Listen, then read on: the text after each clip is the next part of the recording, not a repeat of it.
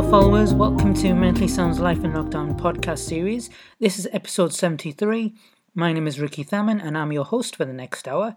Mentally Sound is a mental health and mental well-being show. The idea is that myself and my guests talk candidly and at substance about anything and everything to do with mental health. So on that basis, as a disclaimer, we do urge you to go and see your GP or your crisis centre, your therapist, if you find the topics or discussions distressing for you. A reminder that Mentally Sound is a podcast, formerly a radio show, that pre-existed the pandemic and lockdown, so we adapted to podcast medium for the meantime, during and post-lockdown. If you listen to us on Spice FM, Newcastle's fantastic community radio station at the heart of the West End, you can tune in via 98.8 FM or online via the website at spicefm.co.uk, and we're on air Tuesdays at 1pm and repeated on Saturdays at 3pm. If you'd like to get in touch, perhaps be signposted to a guest or seek advice from our therapist, you can email us at mentallysound@spicefm.co.uk or get in touch via our social media. We have links to all our shows as well. On Twitter, we're at @_mentally_sound. On Instagram, we're at Mentally Sound Radio. And on Facebook, it's Mentally Sound Radio Show.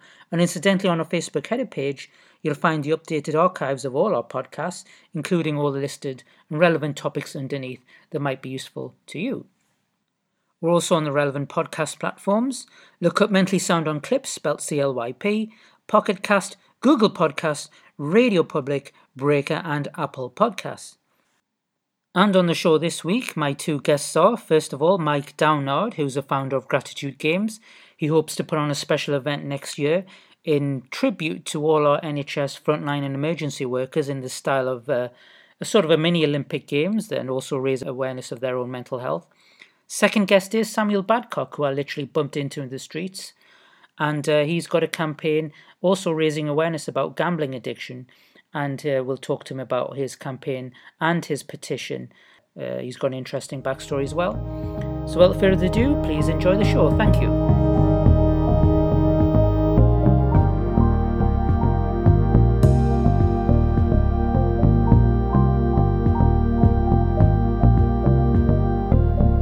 And I'm delighted to have another great guest joining us. His name is Mike Downard, and he's got an exciting new project. It's actually a registered charity, I believe. Mike, how are you doing, sir? Thank you for being on the show. I'm very good, Ricky. Thank you for having me. No, you're very welcome. Mike, before we talk about yourself and this exciting project that you've got planned for next year, first of all, how are you doing? And as these podcasts are called Life in Lockdown, what's the last sort of couple of years been like for you, both for yourself and maybe family, friends around you in terms of, the virus and everything? Yeah, life's good. I'm a serving firefighter in Buckinghamshire Fire and Rescue Service, so life in lockdown for me has been a strange one in a sense that while other people have stayed at home and spent more time with their family, I've kind of had to be at work more than I probably normally would have done, filling gaps through people being off with COVID and just the fire service ticking over. So it's been probably a reverse for most people for myself in that sense.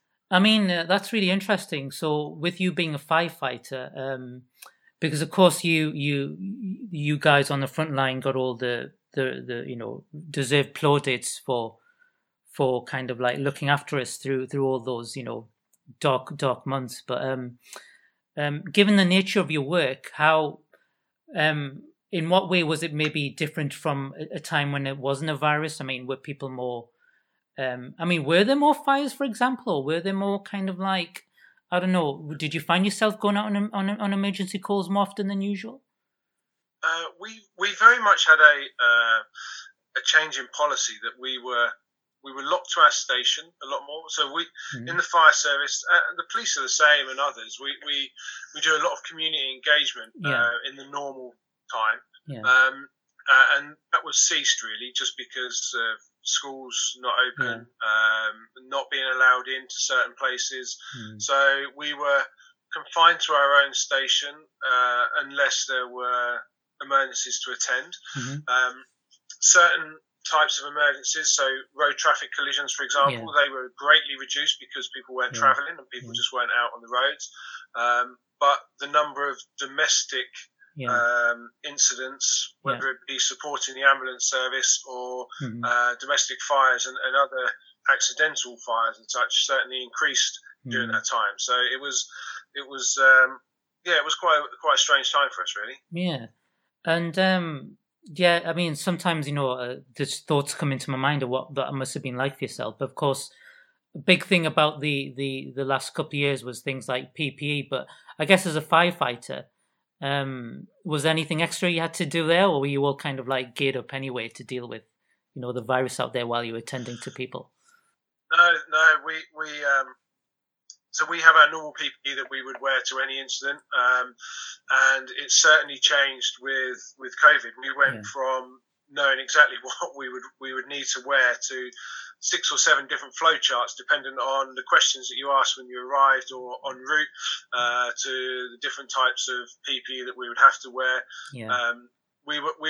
We were never short of PPE, and when I used to sit and see the NHS in the situation they were in, thankfully in the fire service we were never short of that. But it was certainly a very different world for us to be living in.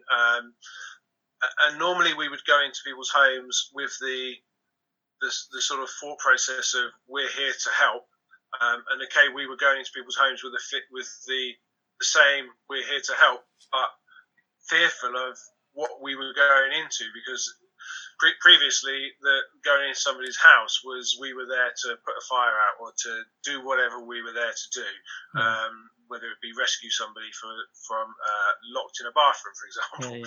But now we were having to consider not only for us at work, but then taking that home to our own families, and so it put a whole new spin on going to people's houses that we'd never even thought about before. Absolutely.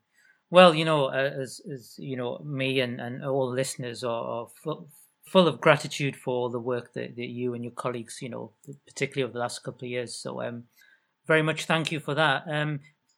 So that's really interesting, Mike. In terms of frontline people's mental health, from what I've heard, I know sort of blue light projects have sort of raised awareness, but you, in your line of work and amongst your colleagues, you mentioned about your colleagues' mental health, and you saw people sadly take their own lives. But so you felt there was something needed there more to raise awareness in this field, yeah? Yeah, it's. I mean, if you think of somebody not in the emergency services during lockdown, the majority of the UK during lockdown were at home with their families. And yes, some people were at home and alone and had a lot of time to reflect and think about things. And it must have been very difficult for everybody. And we have to respect that it doesn't matter whether you're blue light or whatever job you do, it was a very, very difficult time. But for us in the emergency services, we were going to work, seeing some traumatic things, and some of those people going home and sitting on their own for 2 years, nearly a year and a half, of not being able to really speak to anybody and living with this. So if the impact of COVID and lockdown, I think that would be the biggest thing for those in the emergency services, especially those in the NHS who were seeing unprecedented deaths. I mean, we're all in the emergency services. We expect that we're going to see some pretty nasty things, but for those in the NHS, they were having people come through their doors that they weren't seeing deaths on that scale, and that's something that they just weren't used to. And I can't imagine how some of those people were feeling and coping. So to me, I just needed to do something. I needed to raise awareness of the fact that 1 in 4 emergency service workers had considered taking their own life prior to lockdown, let alone during lockdown. And I think those figures still remain the same. The fact that there wasn't sufficient funds and there wasn't enough awareness from the public of the people that are known as the ones that will be there to save you when you need them, are probably at the lowest the majority of the time. And we need them to be in the best frame of mind to be able to deliver the best public service to the whole of the UK when they need them. Absolutely. And that was my drive in this, is to say enough's enough, and we need to support those who support us. So without a doubt, what you're saying there as well is that the last 2 years have kind of exacerbated this sort of situation in regards to, the levels of trauma that you guys see on a regular basis. And as you said before as well at the beginning, that the help just wasn't there. I think on that, the trauma itself of what we see, as in the incidents we attend, would be the same. But the coping mechanism was very different in a sense of when we finished work across the whole of the emergency services and the NHS, we only had one place to go back. It wasn't that we could go and fill our minds with other things to try and cope with what we were seeing. We were literally locked in one place and then going back into that situation again. Undoubtedly. So then, was it literally like a sort of a light bulb moment with the Gratitude Games? I mean, how did that come about? How did the name come about? What was the origins of that? Honestly, Ricky, it was a dream. I woke up one morning and said to my wife that I wanted to put on a sporting event, and I talked to her previously about a charity and how we can support mental health. But what I didn't want to do was set up another charity. With all due respect, there are hundreds of mental health charities out there, and they all do fantastic jobs. And what the emergency services didn't need was another charity to find another group of psychologists and specialists to support them. What they needed was some funding and structure and awareness, which is what UK Emergency Services Giving will hopefully achieve, where we will direct, without any overheads, all of the money that we raise will go directly to mental health of the emergency responders. But to enable us to do that without putting on, car washes that the fire service do or other events, the Gratitude Games was the event that I dreamt, so similar to Invictus or the Olympics, for example, and it will enable us to bring together in year one 20,000 people. We've modelled ourselves similar to the London Marathon, so we would then look to ask for all of those people taking part to raise a minimum of £100, which is not a great ask, and that achieves us £2 million per year over the next 5 years, so £10 million to really plough into supporting mental health of this very needed sector. Right. And in terms of people who might be interested in wanting to compete, what do they have to be, basically? What do they... I mean, I imagine they have to have some sort of prowess in their field, chosen field, or is it just going to be a free-for-all type? We aren't looking for we really are not looking for the strongest or the quickest or anything else. What we want to do is create well, first of all, we didn't want this to be for the general public completely. So the games themselves, the Gratitude Games, are for serving and retired members of the emergency services. Sure. And the list is, there's 17 of them, including the prison service, NHS, blood bikes, RNLI, for example. And we wanted it to be for those individuals and their immediate family, for them to come together and become one as a group of people that have all witnessed the same trauma or all understand each other's understand what we've seen in life, if that makes sense. And for us to celebrate the fact that it is okay to not be okay, as the phrase goes, and for the public to show gratitude to what we do by supporting it and raising money for what we're doing as well. But it kind of goes hand in hand that sport is recognised as a great not healer, but a great tool as a coping mechanism, a healer for mental health. So if we can combine the sport with getting all of those emergency services together, hopefully we can generate huge awareness, huge funds for mental health, and ultimately put some of these people in a much better place to serve when they go back to work. Brilliant. I mean, I have to be honest with you, Mike. Part of me is thinking, one half of me is thinking, what a brilliant idea, and the other half is thinking, I mean, it's a no-brainer. Why didn't this happen, a long time ago? So when you had that spark, I mean, presumably you had a chat about it with colleagues, and I was wondering what their reaction was, and where did you go to next in terms of did you contact? I mean, I know in terms of fundraising, so I imagine you chatted with charities and I guess prominent people, the big cheeses, as it were, that can sort of raise this sort of profile. So how did it go from there? It was. The reason it's not been done before is because we started this in 2019, and we are still trying to find the funding to put this on to the level. What we don't want this to be is a sports day in a field. We want this to be a proper national asset celebration that's in the sporting calendar year on year to recognise these people, these individuals. So to enable us to do that, it is proving difficult to find the funding. We have all the venues, we've got all the sports governing bodies on board. There isn't a single person that we've spoken to that has said, this is not going to work. Why are you doing this? Everybody thinks it's a great idea, but it's really tough. And that's why probably no one's done it before, because to find funding in this day and age is very difficult. But we believe it's the right cause, and we believe that we will find the funding and we will put this on. So when I come up with the idea, I run it by a few people. They all again said it was a great idea. So I phoned a friend of mine, Simon Ryder.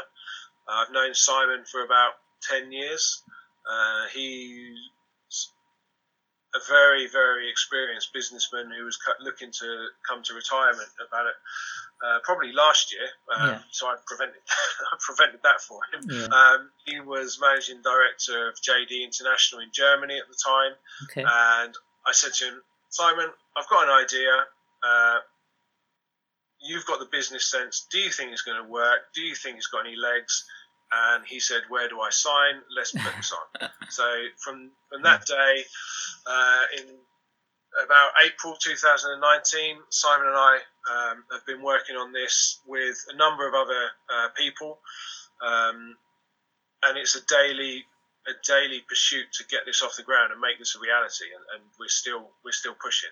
Right. And we're just, Well, fantastic. I mean, you mentioned so way back in 2019. I say way back because I think people's concept of time seems to be lost over the last couple of years. But do you think, given what we've experienced over the last couple of years, that this idea of yours has kind of gained more prominence, that people kind of recognise the need for something like this to happen, given what your own testimony and others? And I would think so. I think from an emergency services point of view, and all emergency responders, I think the need has always been there. I think that the trauma that we see has been there, and if we can go back to the 70s, 80s, 2000s, that trauma has always been there. The way that we've coped with it is changing, and as a society, we're becoming much better at recognising and accepting, whether it be people with depression, with anxiety, with PTSD, whatever it may be. We are in a much better place as a nation.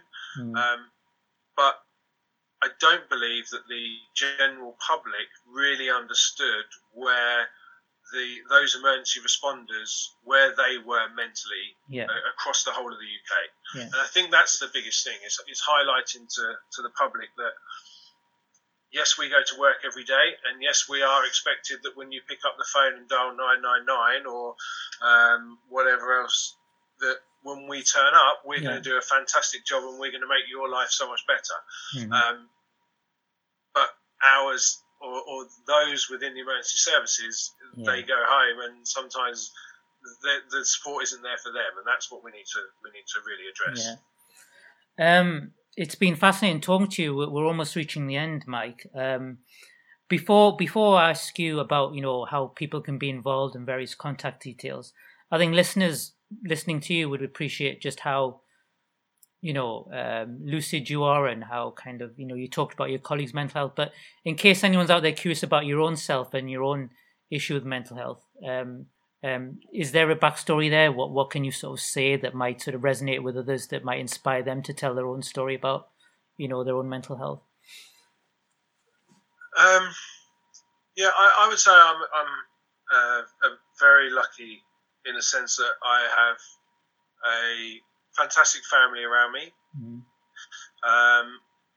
I share with my wife and my family when I'm feeling down, or if I go to an incident that's particularly not very nice. I don't use specifics, but I am comfortable and will always openly discuss with my family what I've seen to a degree, how I feel, and I think that's helped me hugely in the last 20 years in the fire service. Unfortunately, I have, as I said earlier, I've seen many people not be so lucky, whether it be they can't talk, or they don't feel they can talk, or there's this toxic masculinity that is just, it needs changing, and we need addressing. And there is nothing wrong with putting your hand up if you're in a group of 5 people following an incident and they say, right, does anybody feel they need debriefing from this incident? Quite often, as soon as one says no, they all go, no, we're okay. But there is nothing wrong with being that one that says, actually, I'd like to talk about it because it's affected me, or I'd like to understand if this happens post this, what that effect means, and then I can deal with it and go and get the support that I need. And I think that's the most important thing, is recognising yourself when certain things may change, whether it be sleep patterns or anything else, and putting your hand up and saying, I want to talk to somebody. It doesn't mean to say that you have depression or anxiety or PTSD or any other type of mental health, but if you don't deal with it when you recognise it, it could become something a lot more. Very sound words. I mean, I'm in a similar boat in that I feel that I am lucky that I do have a decent network around me, family, friends, and so on. But it just makes you think of those out there that don't have that, who aren't so lucky, and you just want to reach out and help. So just very wise words. So on to the games. When are they scheduled for, and how can people be involved, and how can they get in touch?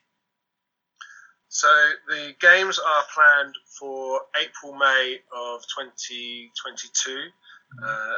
We have some amazing venues. So we have the Etihad complex lined up for a large number of the events. We have a couple of events in Lincolnshire, 1 or 2 in Buckinghamshire, and you can visit our website, so gratitudegames.uk, and all of the details of the sports are on there.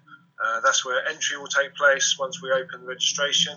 And just looking to, it's really going to hopefully become a celebration of the UK's emergency responders. That's what we want. One big party, really. Excellent. I mean, is there a special sort of request in terms of more funding that you want to make out there? I mean, what sort of specifics are you looking for, as well as people's participation and support, and of course sharing everything on social media and all that comes with that? I mean, it goes without saying, if there are any organisations, philanthropists, anybody out there that sees this as a great cause and a great reason to get behind their emergency services and responders, then we are looking for sponsorship, donations to put the games on.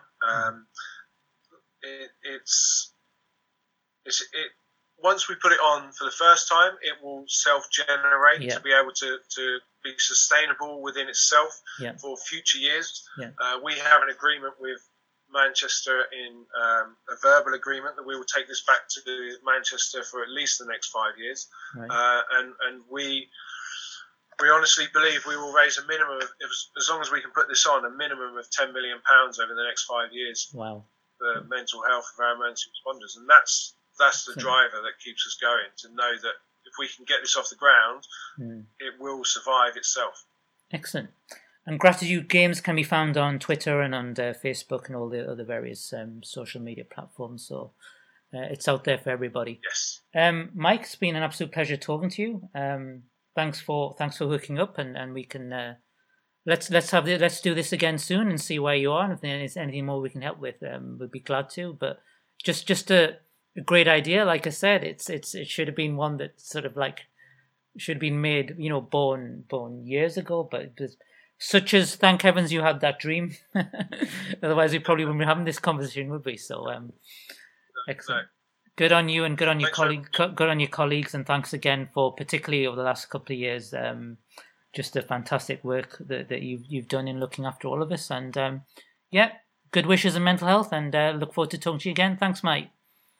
Likewise. Cheers, Ricky. Thank you. So that brings the end of part 1. Join us again for part 2, where I'll have another great guest. And this has been Mentally Sound Life in Lockdown podcast series. Join me again soon. Cheers.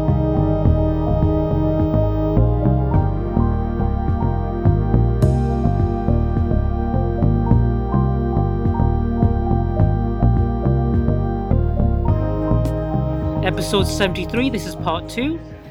Many thanks to Mike in part 1, and let's hope that the Gratitude Games, what a great name it is, launches successfully next year and they get the coverage, and it's something they can do very annually.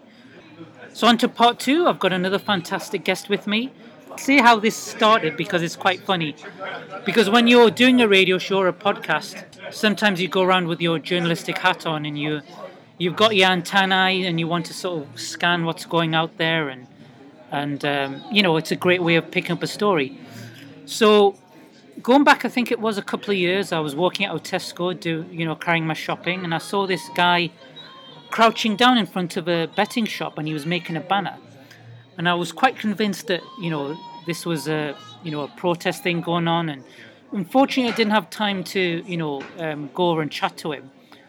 But as luck would have it, only a few weeks ago, a guy who I thought was the very same man happened to be standing outside of another betting shop just on the other side of that building, I think it was.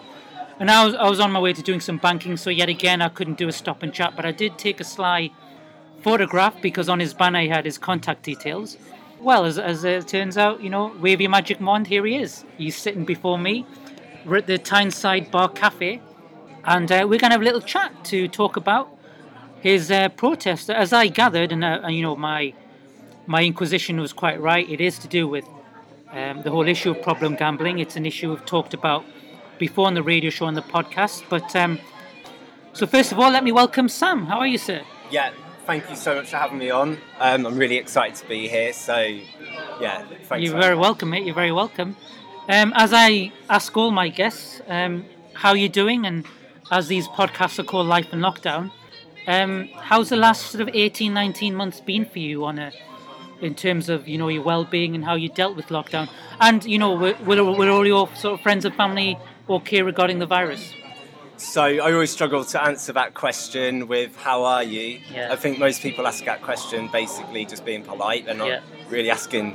But, so how have I been during the last 19 months during lockdown? Well, I can tell you that I was working for McDonald's in Durham and I got furloughed. Yeah. I was getting like £400 every 2 weeks, and every single 2 weeks I would gamble all of that money online. I'd literally come midnight, get paid, and I'd be like, gamble the money.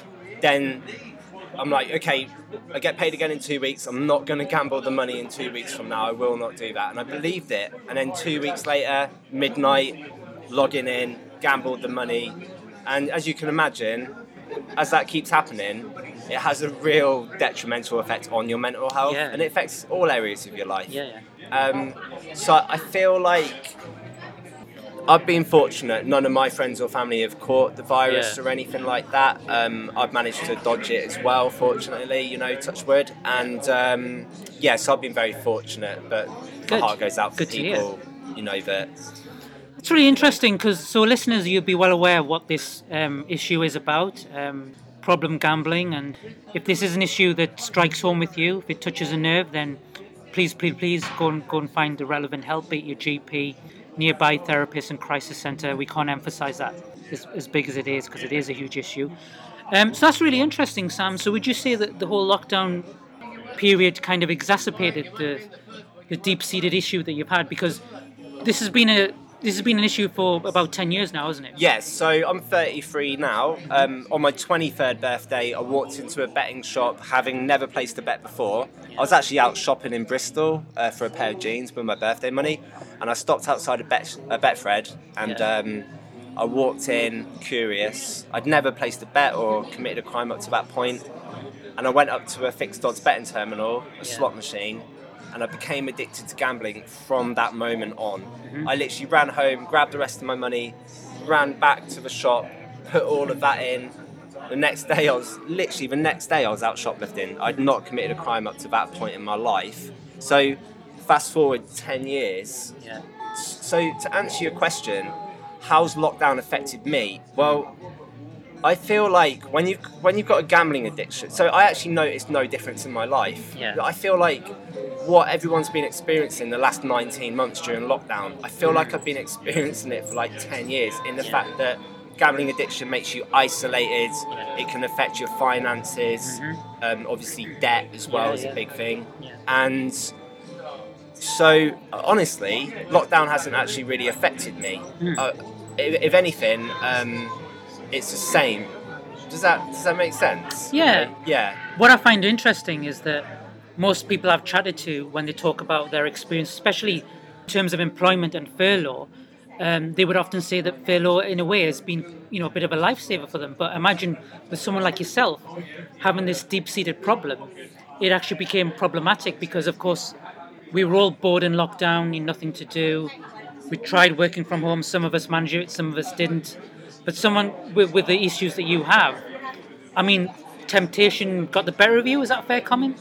Yeah, I mean, obviously I wasn't at work. I was at home. Yeah. But, I'll be honest, I would have gambled that money online had we had a lockdown or not. Yeah. I mean, but however, I do know that lockdown has massively increased online gambling. Yeah. Of course it has. Everyone's been at home, like you just said, and people have had time on their hands, boredom, and so they want some entertainment. And so, of course, it's already been proven that. Because I remember, like a lot of people in the media, the sort of the well-meaning therapists out there were telling us to do the stuff that we enjoy, do the stuff that keeps us at bay from ill thoughts and everything, but to a problematic gambler, it's sort of like, well, that's a different story, isn't it? You're kind of heading towards something that's become the bane of your life, isn't it? Yeah. So returning to my glimpse of you standing outside a betting shop, and of course having the luck to see you again 2 years later. Describe what's going on currently, what your current campaign is. I know that you've done some very left field creative ways of late. We'll get onto that, but describe what you have on your banner and what your current sort of goal is at the moment. Okay, well, today I'm on day 214 of my campaign, and my campaign is called the Members Only campaign. I'll explain why in a second. Yeah. However, 214 days ago, I made myself the promise that I would do everything I could to improve the UK's betting shop self-exclusion scheme. And like you say, I've done some pretty out-the-box stuff, which we can talk about. Yeah. But let's fast forward 160 days. So about 60 days ago, my maths is a bit off there, but you get my point. 60 days ago, I started standing outside the front of betting shops. I actually left my flat in Liverpool. This is mental, but I literally made myself intentionally homeless. I left my accommodation in Liverpool because I wasn't getting anywhere with my campaign in Liverpool. Yeah. After emailing MPs, emailing the betting shops, I also got a hidden camera and I went into the betting shops as self-excluded, and I filmed them serving me as a self-excluded problem gambler, because I already knew that the system doesn't work, so I thought I'd show people. But even that wasn't working for me, so I thought, how am I going to take my campaign to the next level? So I thought, come back to the Northeast. I spent 6 years here. I love the Northeast. I've got friends and stuff here which I thought would support my campaign. So I did. So I literally got on a train from Liverpool. I had 50 quid to my name because I just gambled on a slot machine very recently before leaving Liverpool. And I come to Stanley. And I spent the first night outside Betfred in Stanley. Wow. And I spent about 5 days in Stanley. Yeah. I spent 1 day outside each betting shop. Wow. Then I went to Durham, did all the betting shops there. When I went up through Bertley, I was sleeping rough the whole time in the evenings. And then Newcastle, and then I got rehoused in Newcastle.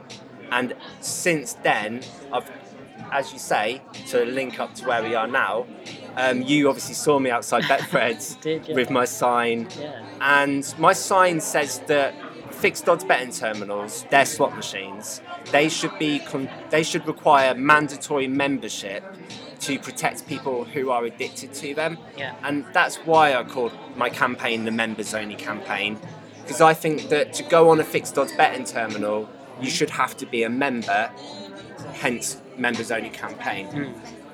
But when you say become a member, does a member sort of like signify someone who is in control of their finances, someone who doesn't get affected by gambling? I'm just intrigued by the word member here. Yeah, that's a really good question. I'm glad you asked me that. So I can answer that by giving you 2 examples. Sure. So I just got to quickly explain one thing to you for you to fully understand. Mm-hmm. So in our high street, you get slot machines. You can find them in casinos and bingo halls and arcades and betting shops and pubs and service stations. They're all over the place. Now, the betting shops and the arcades have one type of self-exclusion scheme that does not work. And the casinos and bingo halls have a membership-based self-exclusion scheme that does work. Right. Now, let me just elaborate a little bit. Yeah. So, I just said that the betting shop self-exclusion scheme and the arcade self-exclusion scheme doesn't work. Basically, Metro Radio and the BBC and the Daily Mail did this experiment where they went and banned themselves from a large number of betting shops. Yeah. Then they went and placed a bet in the betting shops that they'd self-excluded from as self-excluded, and a result of the experiment every single time was that the majority of the time they didn't get recognised. So Andy from Metro Radio just did this in Newcastle, 8 betting shops. He got ID'd in all 8 betting shops and he didn't get recognised even once. Wow. So that's the betting shop side of things and the arcade side of things. Now, to answer your question, I went into a bingo hall the other day to test their scheme, because they've got a membership-based scheme where all their slot machines are in members-only areas. And I literally walked into the bingo hall and I tried to just walk in up to a slot machine as I would in a betting shop. And the staff were like, whoa, where are you going? And I was like, I'm just going to go use a slot machine. I was playing cool. And by the way, I'd already barred myself on this bingo hall. Right. And they said, no, you can't go in there unless you're a member. And they were like, would you like to register for a membership? And I was like, well, I can't register for a membership for the next 5 years because I'm banned through your self-exclusion scheme. Does that make sense? Yeah. It makes sense, but it doesn't make sense from what they're trying to do point of view. You know what I mean? It's sort of like, if you're banned, then why would you be entitled to become a member? Sort of thing it's counteractive, isn't it? It's like, wow.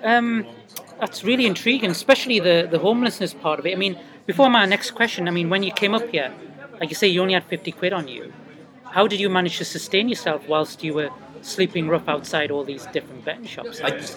So it's crazy. Like, after you, it's like your body adjusts to not eating food. Wow. It's amazing. It's so strange, like how your suffering actually turns into a fascination. Right. Because you go so long without food that you think, surely I'm going to, like, I don't know, drop down. But you don't. But you must have had friends and colleagues saying, Sam, this is too much, there's other ways to do this. But were you just sort of very self-driven that you're going to do this no matter what because you think it was the best way to raise awareness of this then? It's, well, if the truth is that in Liverpool, I said 214 days ago I made a promise. On that day, I'll just say it, on that day I was going to kill myself, basically. I'd found a really peaceful and painless way of doing it after doing a lot of research during the last 10 years. Well, during the last 5 years, actually. Yeah. I got disrupted that day, and it ruined my get out plan. Mm-hmm. And it gave me a bit of time to reevaluate what I was going to do. And so I said, this is crazy, but I didn't become Sam anymore. Sam died in Liverpool 214 days ago. I know this is dramatic, but this is what I was thinking at the time. Yeah. And I was just thinking that instead of doing what I was planning on doing, I actually just said what I'll do is I'll just do it outside a bet. This is awful, but I said I'd kill myself outside the front of the betting shop. I felt like they were the ones, in a way, like I said, when I was 23, I went on a slot machine. They were, in a way, partly responsible for getting me. Their machines got me hooked to gambling, and so I felt it just morally. It just felt right that I didn't want to die in my flat on my own, and that would be me. You kind of wanted to go out whilst making a point at the same time. Absolutely, I just felt it was so important and so morally just that what's going on in our high street is the betting shops have got this front on their shop window. They've got this facade. It says when the funds stop. It's trying to say we care about our customers, and then they've got set limits and take breaks, but it's actually not true. Yeah. None of it's true. Let me give you an example. I was outside Betfred in Berkeley.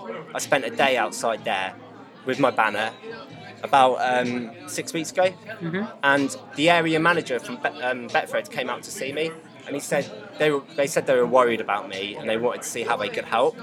So he said to me, Sam, how can we help you? So I said to him, you can put your slot machines into members only areas. I said, will you do that? And he said no. And I was like, why? He said, because we'll lose too much money. And before I gave him a benefit of the doubt, but after that kind of symbolised the profiteering aspect of profit ethical. People. He asked me, as a problem gambler who's addicted to their product, their machines. But at least he admitted it in a way that you kind of like. Respect to him for admitting it. Yeah, absolutely. But I was thinking, I actually said to him, if you put your slot machines into members only areas, how good would Betfred look? Like, you would actually be showing that you really do care about your customers. So you had a massive opportunity to really make real dramatic change. Because if Betfred do it, and they're the first ones to lead the way, then all the other companies will hopefully follow. Could a manager of an individual betting shop make those changes, or would they have to go to head office and something they have to do nationwide? So he was only the area manager of the Northeast. So of course he would have to go to head office. And if I had the money, which of course I keep losing all my money on slot machines every payday. So you notice a particular thing with the way scratch cards are displayed in shops, and it's really a really good point, because so much was made about sweets being near tills and how tempting it is to, buy, because we have, this sort of obesity crisis or crisis in terms of how we consume food in this country and the Western world. But you think the same problem lies with the scratch card thing, don't you? Yeah, absolutely. I mean, they put the scratch cards right at the till, and they brand the scratch cards. Like, the Monopoly thing always was the scratch card for me, and I think everyone has their own kind of branding that they connect to. And we were saying that it's like cigarettes. The way smoking's gone, I feel like gambling is hopefully following the same route that smoking. Well, many shops keep cigarettes behind shutters now, don't they? Because it's so detrimental and harmful to our health. Absolutely. So in that comparison, then, how much do you feel that problem gambling is underrated in terms of how it destroys people in society. There's always, so I feel like it's the minority of people. Actually, I've got a better way of explaining this. Yeah. So let's just say, for example, I don't know, there's a guy called Jim and he smokes cigarettes. And he can go into a betting shop and go on a slot machine and control it. But when it comes to smoking cigarettes, he doesn't win against that addiction. That's like his weakness. But then you might get a woman, I don't know, named Jill, but she can't go on a slot machine and control herself, but she can when it comes to cigarettes. Like a guy called John, he might be able to have a pint, but then another guy has 1 pint and then he'll keep drinking and then he'll keep drinking the next day. So what I'm trying to say is everybody in society, we all got our own weakness in some way, shape or form. Definitely. And it just so happens that my weakness in life is gambling. And so what people might argue, if it's the minority of people that are being affected by gambling and the majority of people are okay, then why should the minority, I don't know, let's say spoil it for the majority? Yeah. Like, for example, free bets being banned and gambling adverts being banned. There might be people who say, well, I want a free bet. Why should I lose my right to a free bet? Yeah. For the minority, they should control themselves, sort of thing. But again, it comes back to that understanding that we've all got our own weaknesses. Sure. And so if people can understand that and get their head around that, and then this whole country would be a better place, because we'd all understand each other and we'd all help each other and work together instead of judging each other, and that would be a massive step forwards. Great point. Sam, can you describe for me and the listeners, just for those that don't understand, especially kind of the lure of gambling, not just with slot machines, because online gambling is a big thing now. Just describe as an addict what that lure is like. I mean, is it literally like sort of tunnel vision? Yes, this is that. Well, not so. I feel like with it, as you'll know, right, with addiction, it comes in all shapes and forms, and even with mental health. Take addiction out of it, just mental health in general. It displays itself in different ways, and everyone reacts differently, but also quite similar at the same time. Anyway, to get back to what you said.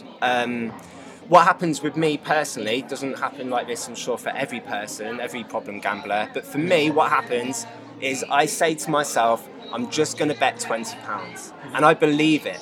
And it doesn't, even after 10 years, literally a week ago, I was about to get paid and I was like, I'm not going to gamble this payday.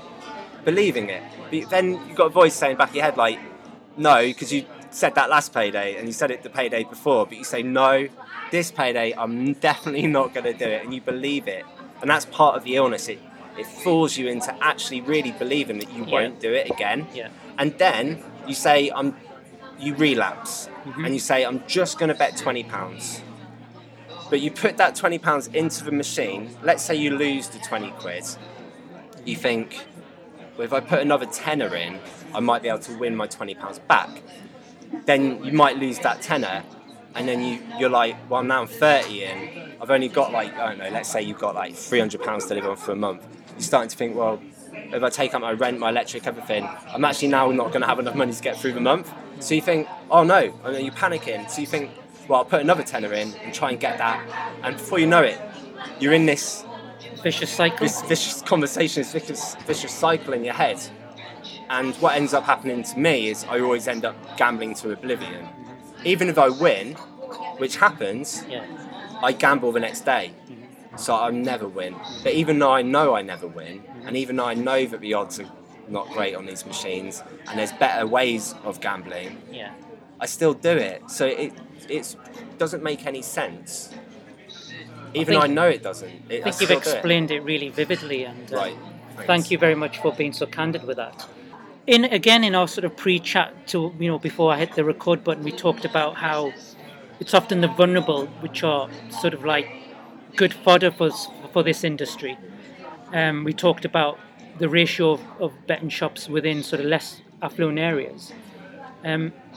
Tell listeners out there what your opinion is of that, and plus as regards to the high street, how that sort of does they in a way target And because I guess, to just average Joe's punters, the passerbys that walk down up and down the high street, like you did, you said you walked in the very first betting shop out of curiosity. Are they kind of there to kind of be curious to people, do you think, that kind of catch people out when they might not have intentionally wanted to walk in? Well, it's already been proven. I shouldn't laugh. I only laugh because it's so awful that it's but it's already been proven that the majority of the percentage of the profits, come from the minority percentage of the customers. So I didn't used to believe this. I used to give the betting shops the gambling industry a benefit of the doubt, and I thought surely they cannot do business that way. That can't be true. And then it's as I've researched and I've listened to more and more people like Matt Zarp Cousins. He was the man that got stakes reduced in betting shops from £100 down to £2. As more I listened to him, the more I realised that the large percentage of the profits do come from the small number of the customers who are addicted. Their whole business model is literally designed to get the money from the people that are addicted to their products. As you were saying before about when you were barred, yet you found that you weren't barred. It's almost like I remember the story regarding, to compare it with another addiction, say like alcoholism. I remember the late George Best's wife, went round the houses literally to all the pubs within the area, says, "You must not serve my husband." Okay, that's interesting. And right. but they didn't all get that because it was also the power of celebrity. The moment he walks into a bar, everyone wants to serve him. They want to be his friend. Of course, and that just fed his addiction even more, and sadly, led to his demise. So, really interesting comparison there. Just to touch on what you just said there, I was actually sitting again outside a betting shop with my sign protesting as usual, and this guy walked past me and he pointed at me. He was actually angry at me, and he said, "What you're doing there, mate, is the equivalent of an alcoholic sitting outside the front of a pub." Yeah. And I thought about that for days. And then what I realised is if you've got like £1,000 in your bank, you can't walk into a pub and spend £1,000 in, I don't know, like an hour or two, like you can in a betting shop. And you're not then going to maybe go home and think, I've got to keep this a secret from my family, because if they find out, you know what the consequences can be, and you don't want that to happen. So you think, maybe I'll get a payday loan, and then to cover your tracks. But now you've lost your wages, you've got a secret you've got to somehow keep, you've got a payday loan, you've got the guilt. And some people might even then use that payday loan and go and gamble again to try and recoup their money. And so I'm now 12 months online gamble free thanks to GamStop. Fantastic. That worked for me. That's an example. I don't even think about gambling online anymore. Like, that bug has gone out of my head. That's brilliant. And it's an example of how you can control gambling addiction. Do you feel that the disclaimers that they put out there, I guess they've become aware of the petitions and protests like yourself and the campaigns to, highlight this problem? They put a little disclaimers at the end of the adverts I often hear on the radio, but you don't feel that goes far enough, do you? Well, you see so many gambling adverts, don't you? Yeah. But how many adverts do you see for safeguarding? I mean, how many William Hill adverts have you ever seen? But literally the whole advert is dedicated to advising customers of the safeguards that are in... No, it's often the fun and the faces of winners. But I mean, how many winners are there in this case compared to I mean, absolutely. I just know that they can do so much. They've got what I've done with no money proves that they've got so much money, and if they just put their thinking caps on and actually really genuinely wanted to help the minority of people that are addicted to their products, they can. They just don't, and I think it's because it will cost them money to do that. But the way I see it is that's an investment, because first rule of business is to be ethical, because if you're not, in the long run it will come back and bite you. You've took another left field way of raising awareness and I have, people who are aware of your presence online.